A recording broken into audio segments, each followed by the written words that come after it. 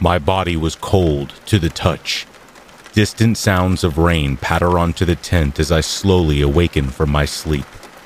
I realized that I rested a little longer than usual, so I sit myself up and check the time on my phone. It was 3 a.m. This was my third day of camping, and even though I was excited to go, things felt a little redundant after a while. I noticed that my friend Jessica was not in the tent with me. Maybe she went to the bathroom? There are 15 other campers on the reserve for our field trip. Each tent is relatively close to one another. Our chaperones are in cabins located about 800 feet away. Out of curiosity, I text Jessica, "Where are you, Braceface?" By this time, almost 20 minutes had passed. Something seemed off. I knew she couldn't have been in someone else's tent because she's very particular about the people she's around. Plus, we weren't allowed to do that. Just as I begin to leave the tent, a flash of thunder shocks me in fear as I settle back down. Rain begins to pour down heavily. Jessica's going to be mad that her hair is wet. Assuming that she had went to the bathroom, I fell back to sleep while listening to the rain.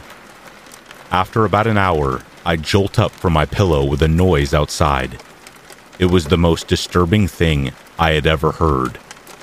It was blood-curdling and sounded like a banshee.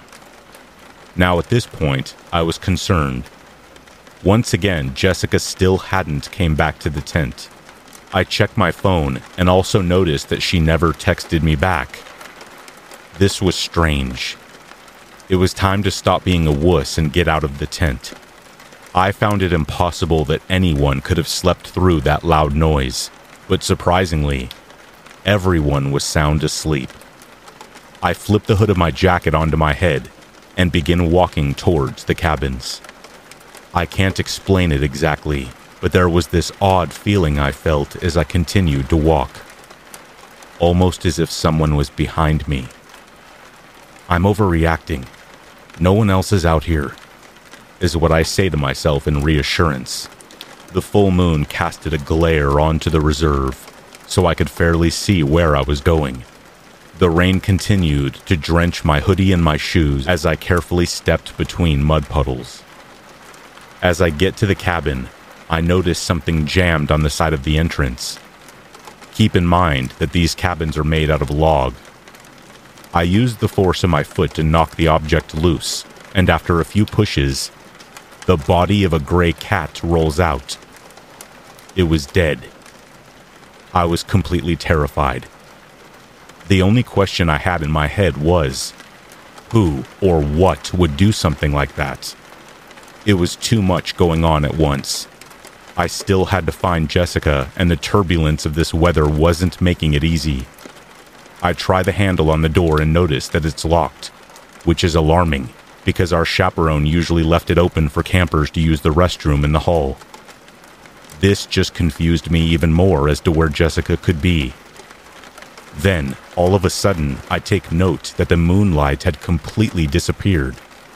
I hear this silent hither of some sort of animal or creature behind me. Whatever it was, I could tell it was a few feet away.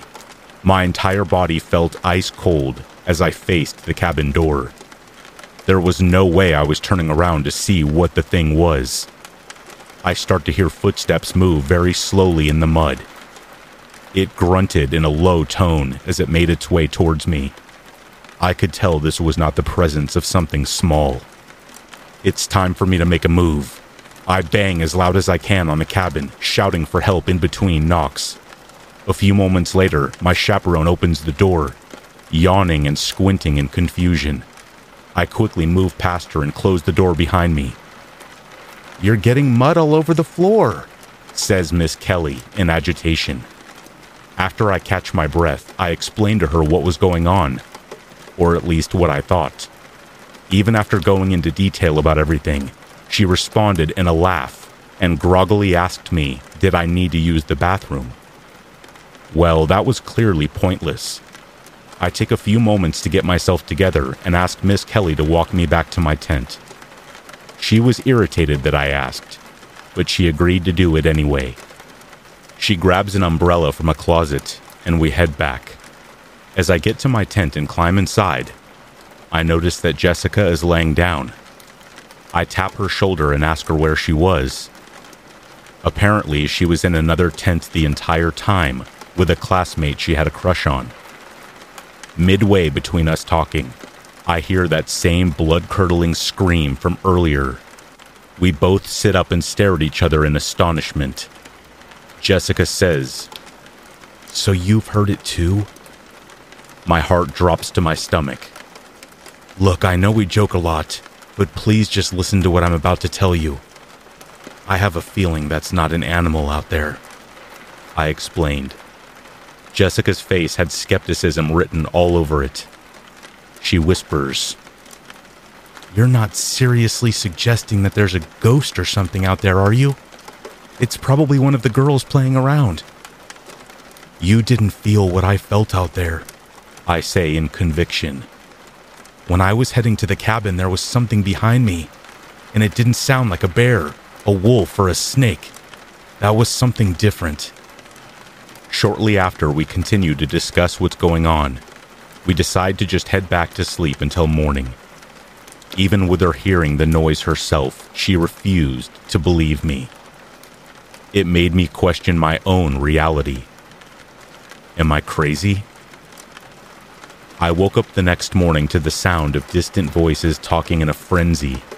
Jessica and I climb out of the tent and head to the bonfire a few feet up ahead. Mostly everyone, including our chaperone, was outside in a circle around the burning ember. "Have a seat, guys," says Miss Kelly as she takes a deep sigh. "I'm assuming you two have no clue where Michael and Kenny are, do you?" Jessica and I look at each other in confusion. "No, I haven't seen them. What exactly is going on?" I respond in curiosity.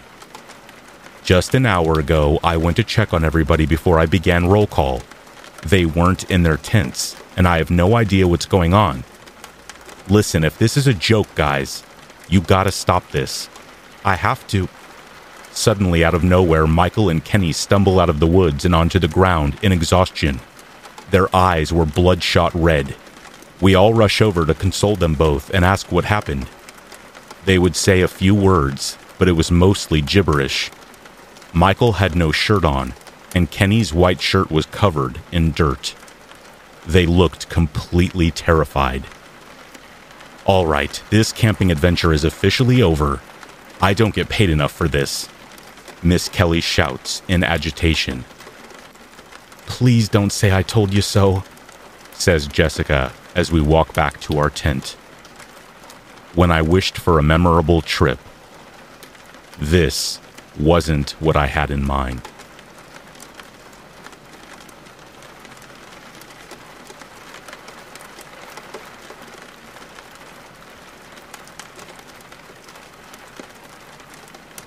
There really is no better way to describe Monroe County, West Virginia than the middle of nowhere. One of the state's most southerly counties, Monroe is perhaps the most overwhelmingly rural place in the entire eastern United States. There is not a single stoplight or fast food outlet anywhere in the whole county, and it has one of the lowest population densities of any county in the whole nation. Much like any rural area of the eastern U.S., Monroe has its fair share of problems, with opiate addiction and the crimes associated with it. But a disappearance or a murder is a rare event indeed, and when one actually occurs, it stirs up rather a lot of attention from citizens and law enforcement alike. So in April of 2007, when a dark red Chevy pickup truck was found abandoned behind a derelict building in Peterstown, it sent ripples of fear through the small community in which it was discovered. And it's because the truck belonged to a man named Timothy Wayne Dalton. And by that point, Timothy had been missing for almost 3 weeks. According to his missing persons profile, Timothy was just over 200 pounds and had dark brown hair and pale blue eyes. He was last seen wearing a dark blue button-up shirt, light gray shorts, and black Nike sneakers. There's a good chance he was also wearing a dog tag necklace, a relic of a relative's military service, and was also carrying a pocket knife. Close friends stated that he sometimes went unshaven for maybe a week at a time, but was never known to sport any kind of lengthy facial hair, and was known to talk with a subtle stutter. In the brief period before the truck was found, local sheriff's deputies had managed to build up a picture of the events that had preceded Timothy's disappearance. He had paid a visit to his mother on March 26th, and had apparently behaved perfectly regularly for the most part. They made small talk about his firewood cutting job, which, as lowly as it seemed, made Timothy's mother very proud that her son was gainfully employed, especially when the economy was tanking in such a dreadful way. But at certain points, Timothy's mother noticed that he was acting rather skittishly, peering out of her trailer window every so often, as if watching for something or someone. It's not entirely unusual for a boy to act in a protective manner over his beloved mother, so she didn't think too much of his watchful behavior. Yet, this was the last time her son was ever seen alive, with the only clue to his potential whereabouts being the abandoned truck that was found a fortnight and a half later. Despite his mother's concerns, local law enforcement insisted that there was no foul play involved in his disappearance. Yet there are solid reports from reputable sources that when the truck was discovered, the window on the driver's side of the vehicle was found to be broken, with glass lying on the interior, indicating it had been smashed from the outside. Despite this, police declared that there was no clear indication that there had been any kind of struggle, speculating that the window might have well been broken before or after he had disappeared. Speaking to Timothy's family members, police heard how it would be very out of character for Timothy to just vanish without at least informing them that he was going somewhere. And while it was a well-known fact that Timothy had dabbled in some non-violent crime in the past, he had no outstanding warrants and was not a suspect in any recent burglary case. He had been described by many as a timid fellow with a heart of gold. And as far as his friends know, he was not involved in the narcotics trade, either as a dealer or a user. This essentially eliminated the possibility that he had skipped town out of fear of being arrested for something, a theory that was compounded by the fact that pretty much all of his meager belongings could still be found at his place of residence. As it stands, there are two prevailing theories that attempt to explain Timothy's disappearance. The first is that, for whatever reason, he owed money to a one-percenter motorcycle gang that sometimes passed through the area. This theory came about due to the fact that at the time he vanished, Timothy's sister was dating a Hells Angel who was patched to a Princeton chapter of the gang, a town just a half hour away from Peterstown. As a frequent drug user, she was careless with her finances, and it's very possible that the Angels passed along whatever debt she owed to her blood relatives. Then, when Timothy couldn't pay up, the Angels decided to make an example out of him.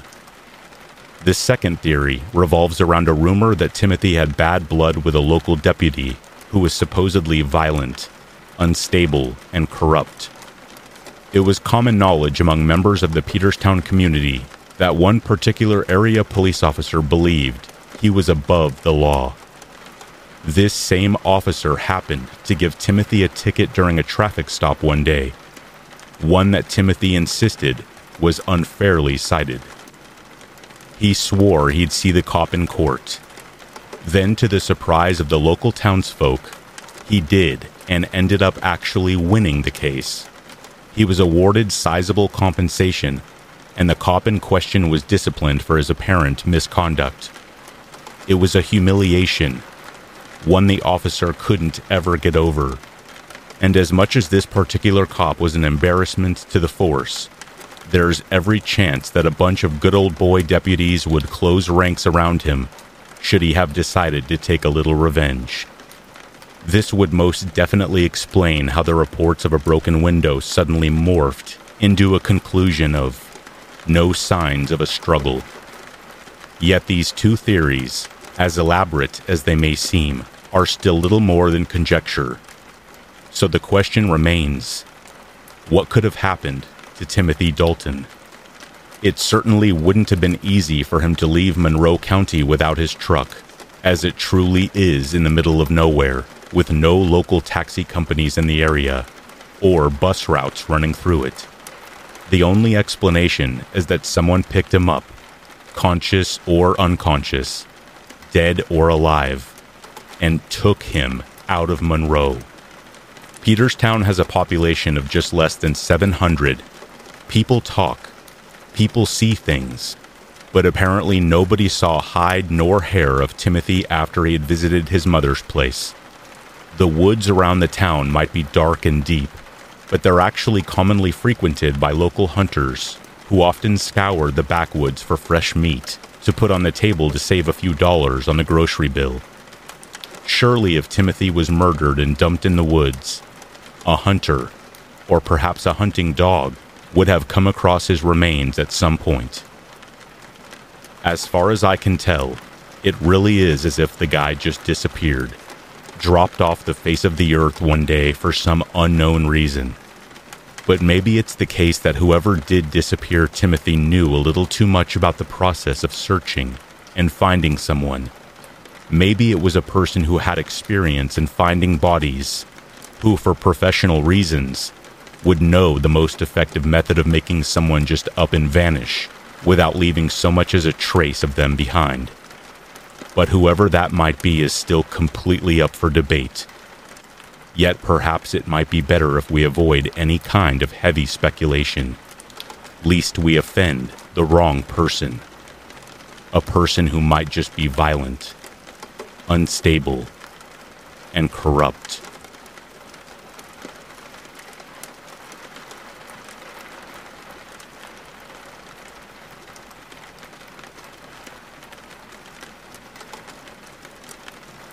I was 27 and working at a Boy Scout camp far up in the woods of very northerly Northern California. Where I worked had a large population of black bears, which for the most part were rather harmless and easy enough to scare away with a shot from a rifle. However, we had a large number of Boy Scouts at this camp weekly, sometimes as many as 500 heads. And with a lot of vastly spread out campsites, there's going to be a few campers who sleep with candy bars in their pockets and basically make themselves a prepackaged dinner snack for a bear. I tell you this, black bears love Reese's peanut butter cups. As part of staff, oftentimes I was scheduled for bear watch and basically strolled the entirety of the camp with a weapon, going from site to site, making my presence known so as to ensure the bears wouldn't come anywhere near.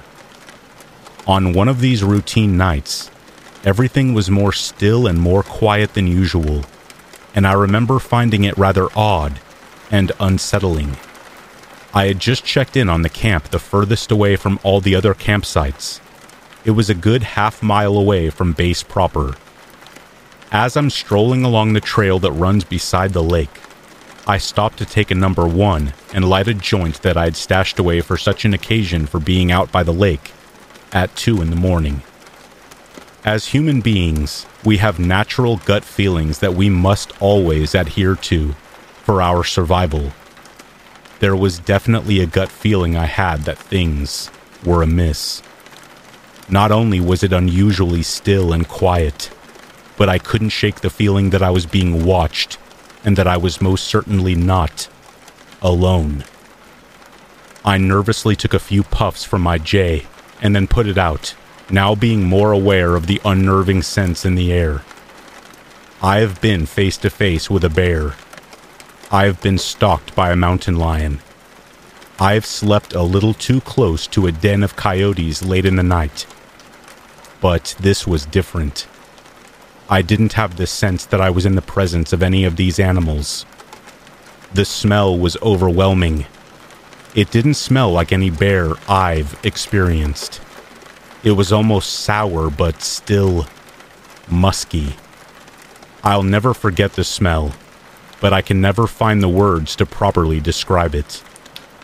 As I reached for my flashlight before considering readying my weapon, a massive boom hit the ground, falling from the trees above and nearly knocking me on my butt from the sheer force of it. I reached for my flashlight that had fallen to the ground as I heard something large, something massive, running away from me into the tree line, up into the hill above. Immediately I considered it was probably the biggest bear I'd ever come across, and black bears can be spooked easily. So at first, I considered myself lucky, but as I lay there, hyperventilating, shaking, and quaking in my boots, I started to consider the sound of the beast running away. It didn't sound like the stride of a black bear in flight. It sounded bipedal. It sounded human. I braced myself, stood up, readied my weapon, released the safety, and shot upward into the air toward the lake. It woke many campers and the scoutmasters alike. I stood out there for a good 10 minutes alone before camp leader and some other staff came to me. During that time, I had my flashlight out and was inspecting the scene. Whatever had dropped from the branches above fell from possibly 20 feet, and in its wake of running away, had torn off branches off into the hill line that stood 13 feet from the ground, and some smaller trees were bent almost all the way down into the ground. I have never seen a bear do that. That's for sure. By the time some of the staff and some concerned campers arrived, everybody was stumped. Most campers, to comfort themselves, insisted it was just a bear. I do know this. No bear running on all fours stands 13 feet tall, and no bear can run on 2 feet for 12 yards uphill on 2 legs. They just don't do that. We're all thinking it, so I'll just say it. I think I encountered a Sasquatch that night. If not, I don't know what it was, but I'm glad it was running away from me and not at me, because whatever that thing was, beast or man, it was gargantuan, and I would not have stood a chance if it had decided to confront me.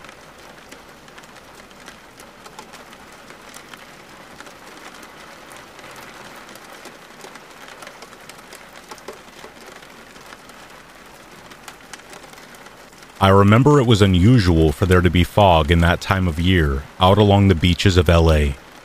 I will not divulge where or when precisely, as to avoid as much condescension for sounding like a madman. It was bonfire night, where all folks in the neighborhood and all others considered to be cool enough were all invited out to the beach, and so, thus, all of us went, friends and strangers alike, out to the beach, out to smoke and drink and witness the younger, crazy kids spin fire and poi and all of that other stuff they're so into. The reason that I was there at all was because I had a friend named Ben who absolutely insisted I come along to this cool bonfire party out along the beach. Ben's always been a great guy. I've known him for 25 years.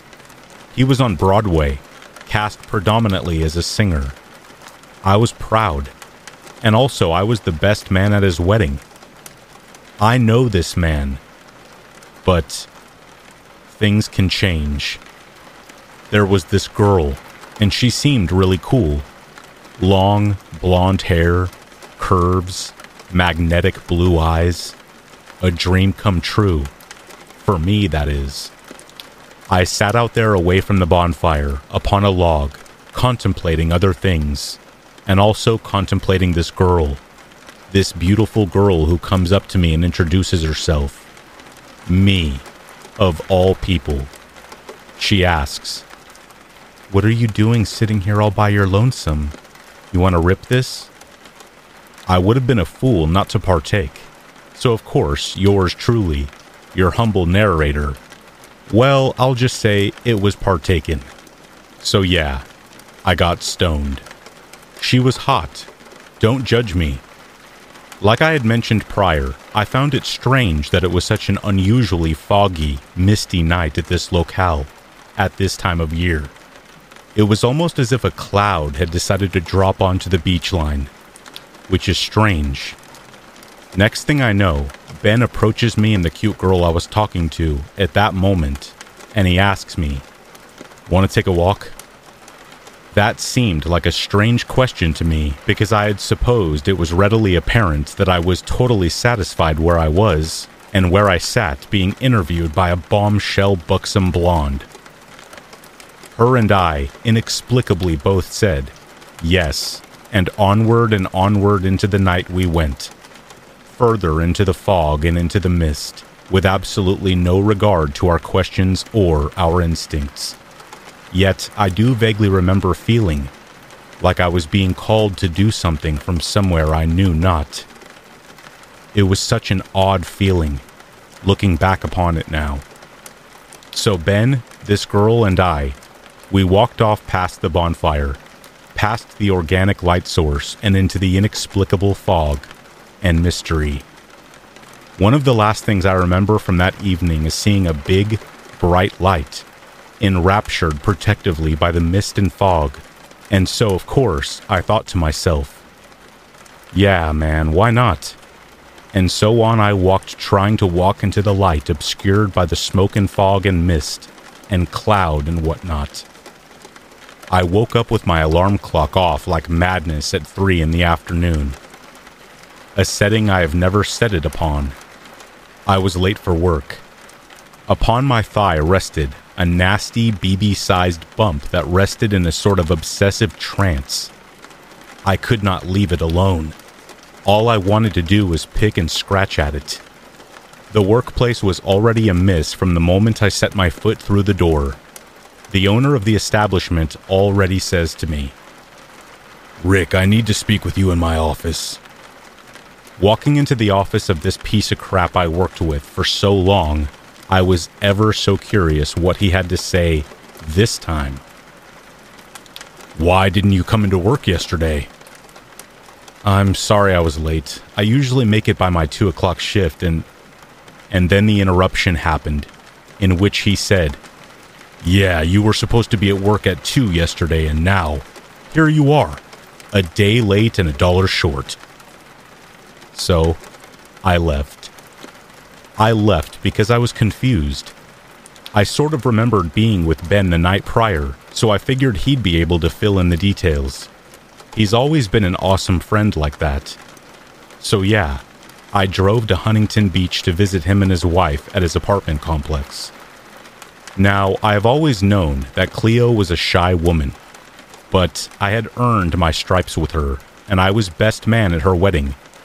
It was so strange to see her with the chains and the bolts attached to the door as she opened it. "Yeah?" she asked me. "Hey, Cleo," I said. "I was hoping to speak with Ben." "He can't speak," is what she replied with. Onward and onward into the light we walked. Into the mist. Into the fog. But the strange beacon of light that dwelled inside of it, that is the one that kept us all going. Into the white light I walked. "What?" I asked her. "He doesn't want to speak to me?" "No," she said. "It's not that he doesn't want to speak with you, he just cannot speak." This was an immediate thing and or occurrence that perturbed me. I mean, like, what? Decidingly, I barged in through the door to check it upon my best friend, wherein which I found him lying upon the floor struggling to scream, with the most clog-stopped guttural sound protruding from his throat. It's in my voice. It's in my throat." He wriggled and writhed on the floor, and Cleo and I witnessed him convulse upon the floor before he just fell asleep again. This was a man who performed on Broadway, and he had the voice of an angel. For someone to scream at me in a night terror daydream walk. Yeah, It's scary when one says, "It's in my voice. It's in my throat." I figured my best friend had a thing going on, and alone is where I left him. When I returned home, however, is where I began with the picking and scratching, and the BB-sized bump I had been picking at it more and more, so then it just popped out of my leg, just like a BB-sized bullet would when not being pursued. It rolled underneath the refrigerator. So yeah, in a bit of bewilderment, there I sat, just witnessing.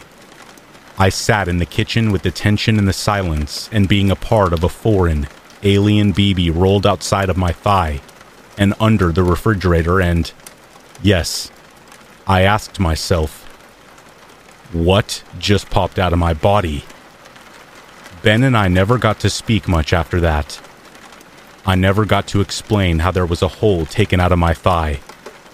I never got to ask him how it could ever be possible that he and I lost an entire day. Why did he scream if it was in his throat, in his voice? Oftentimes, I am asked by others if I speak to Ben these days. I do, but not much anymore, and not in the same way, unfortunately. When we do speak to each other, he absolutely refuses to discuss what happened that evening. It's frustrating for me because I have so many questions. Oftentimes, I am asked to reveal the hole punch taken out of my thigh, and it looks insane. And I'm tired of the crosstalk. I can't explain it. Most folks tell me I was just high, or something within that caliber. But when you've done every drug underneath the sun, it's rather easy to tell them when you might have experienced something that did not happen within this world, within this universe. And I ask myself almost every day, what exactly happened? Where did I go? What happened to my best friend? Why did that blonde beauty disappear? And how exactly did I lose an entire day out of my life? And why is there a hole in my thigh? I like to think I'd certainly remember that sort of pain being inflicted upon me. Seriously, dude, why is there a hole in my thigh?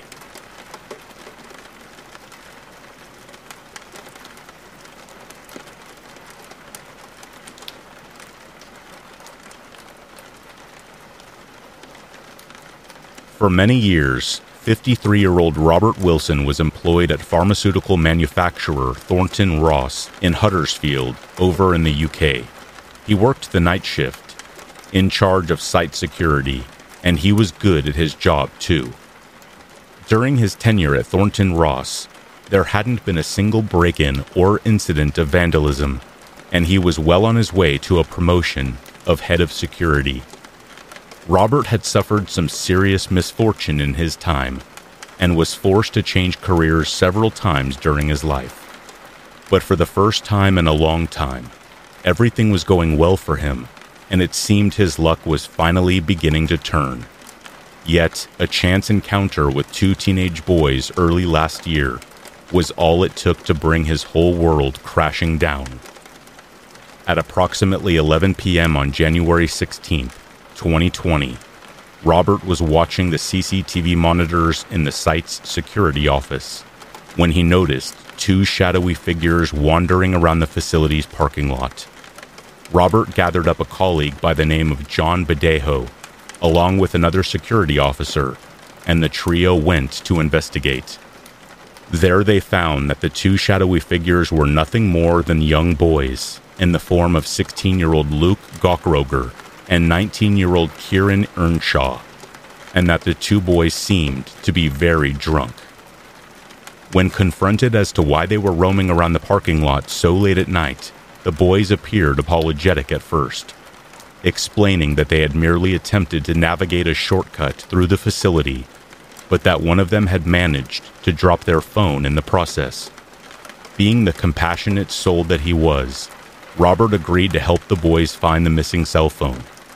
He also knew that the quicker he could help them find the phone, the quicker they would be out of his hair. Robert took out his own phone, turning on the flashlight to help illuminate the dark parking lot so the group would be able to find the missing phone. In doing so, he happened to accidentally shine the flashlight in one of the teenagers' directions. Kieran Earnshaw, in his drunken state, assumed this was because Robert was making a video recording of him and demanded he turn the phone off. Confused, Robert assured Kieran that he was simply using the flashlight feature, but Kieran didn't believe him and angrily demanded that he stop. At this point, harsh words were exchanged between the two, and a confrontation arose, but Robert could have never expected what would follow. Kieran reached into his tracksuit pants and produced an actual sword from them.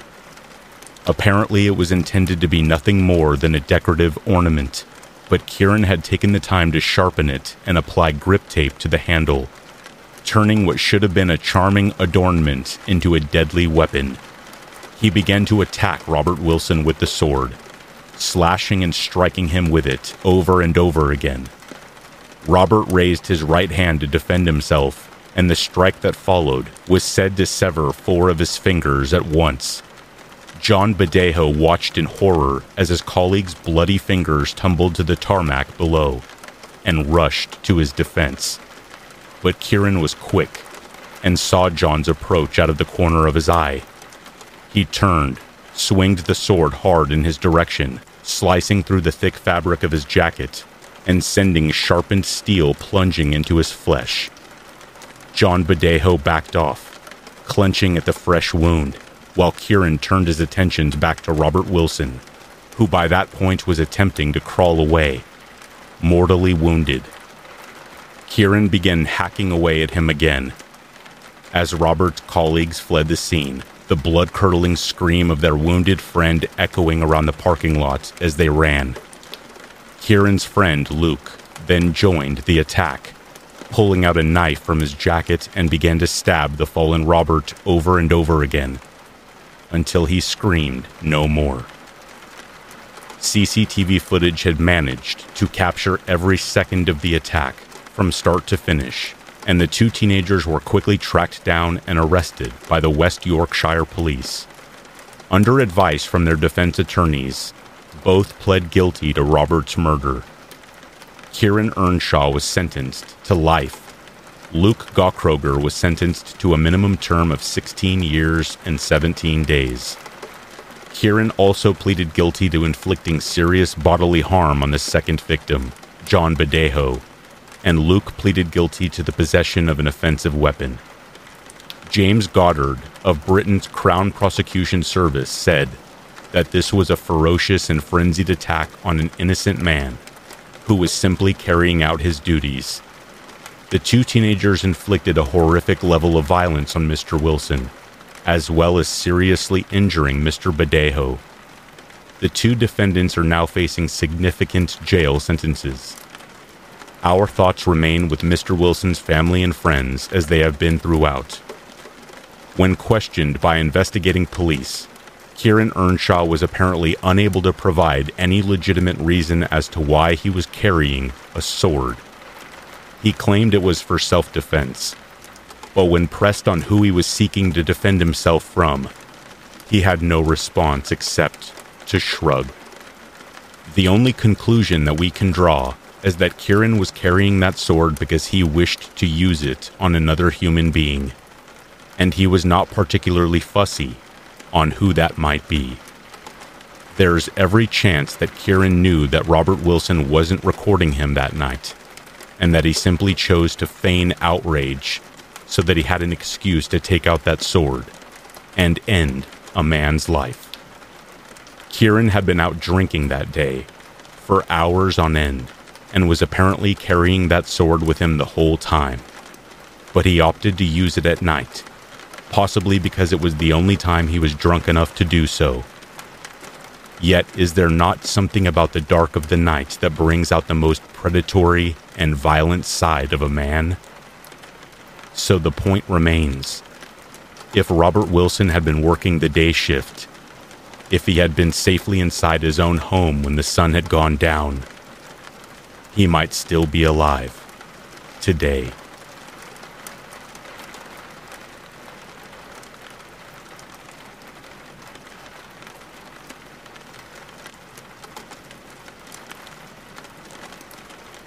Around the time that I was about 22 or 23, I was a paid professional stage actor.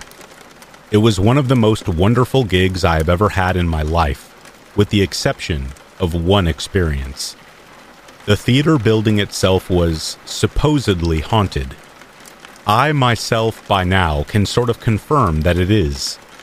Unless what happened to me was something else that I just straight up cannot ever explain for the rest of my days. To give the backstory, the theater building I worked at was a library prior, around the 1920s through the 30s. However, when a young girl was assaulted and murdered and left in the middle of an aisle upstairs without anybody noticing or hearing, the library was immediately shut down. It was a thing. A few decades went on, and then, around the 1960s, they turned the old library into a round stage theater with a catwalk up by the ceiling. Even before I was cast in the production, I had already been aware that the theater was supposedly haunted. Of course I was intrigued, but I knew better than to tempt spirits by taunting them or making fun of them. That's just bad juju. So I just sort of ignored the stories and the tall tales of the ghost. The stories were all the same from the other actors who had worked in the theater building. "It's a little girl," they'd all say. "She doesn't like women," they'd all say.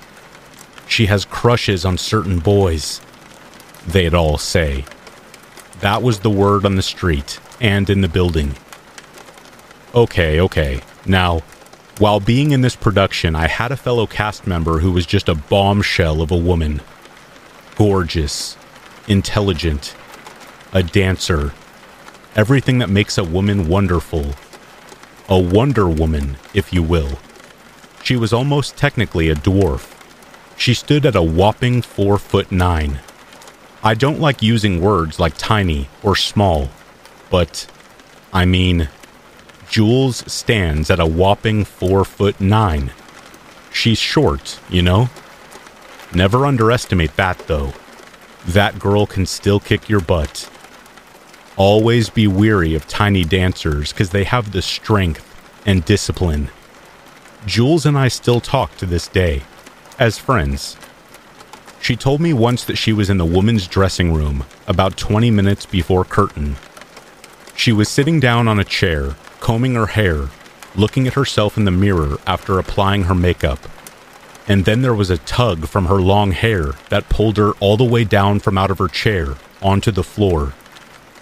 To this day, she swears she was the only person in the woman's changing room.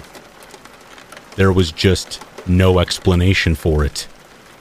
No explanation she can come up with. And she's smart and doesn't lie. Jules is not a liar, and she does not tolerate fancy stories. So, of course, everybody, myself included, believed her. It was strange. Kodai was this really handsome man who was almost losing his mind, because his props and costumes would just disappear out of thin air, and were never anywhere to be found. He would scream and yell before curtain. "I had my bench right here. I had my shoes over there. Why are they gone? I promise you I did not move them." Yeah, he would say that every night before curtain. There was a kid. I forget his name, but he played the young boy in the show. And always he would say, "Every night during intermission, I am standing backstage waiting for my cue to walk on stage for the beginning of Act 2. There is a breathing thrust upon the back of my neck, and every single time I turn my head, there's nothing there. And I'm scared." This poor kid was probably about 12 or 13 at best, and to me, when I was about 23, well, to me, it sounded terrifying.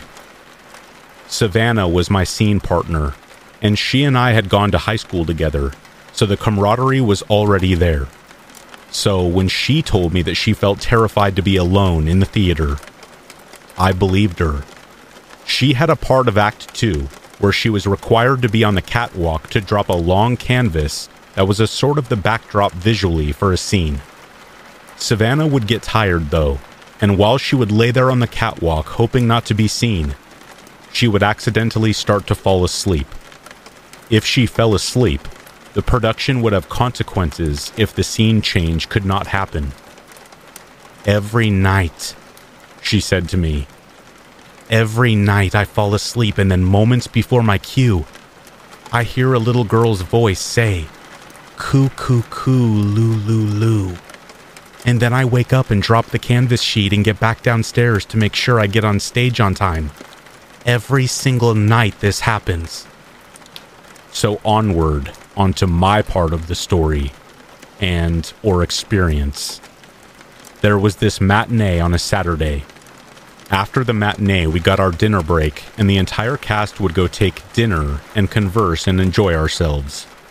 We had our 8 o'clock show, and another at midnight. I decided to head back to the theater building early, so I might pass out on the couch and sleep for a few hours before I had to get back into costume. Yada yada. Saying that, it must be made clear that I had the keys to the building, and I could open up the theater doors once I approached the theater doors. I was actually trusted enough for that. Perhaps that was a curse within its very own self. Logically, the first task I always presented myself with was to turn on all the lights around the building, which I did this evening. There was a bathroom downstairs and there was a bathroom upstairs. For an inexplicable reason to me, some thought in my head that I still cannot explain even to this day. I decided to use the upstairs bathroom, which was located by the costume storage.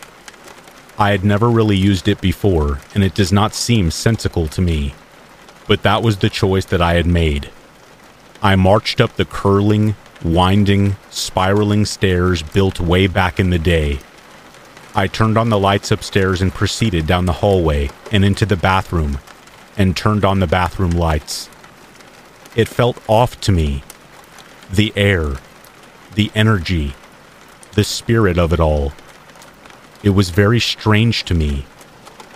It was very unsettling, unnerving, and awkward. I figured it was due to me being completely alone in the theater building, especially at nighttime.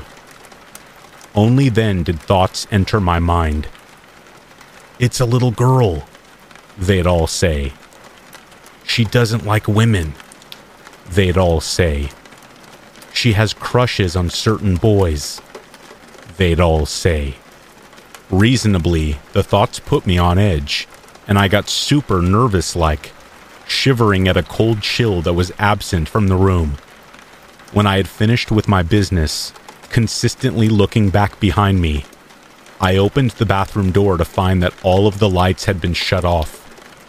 The entirety of the theater was pitch black, with the exception of the bathroom, whereupon I had just turned on the lights.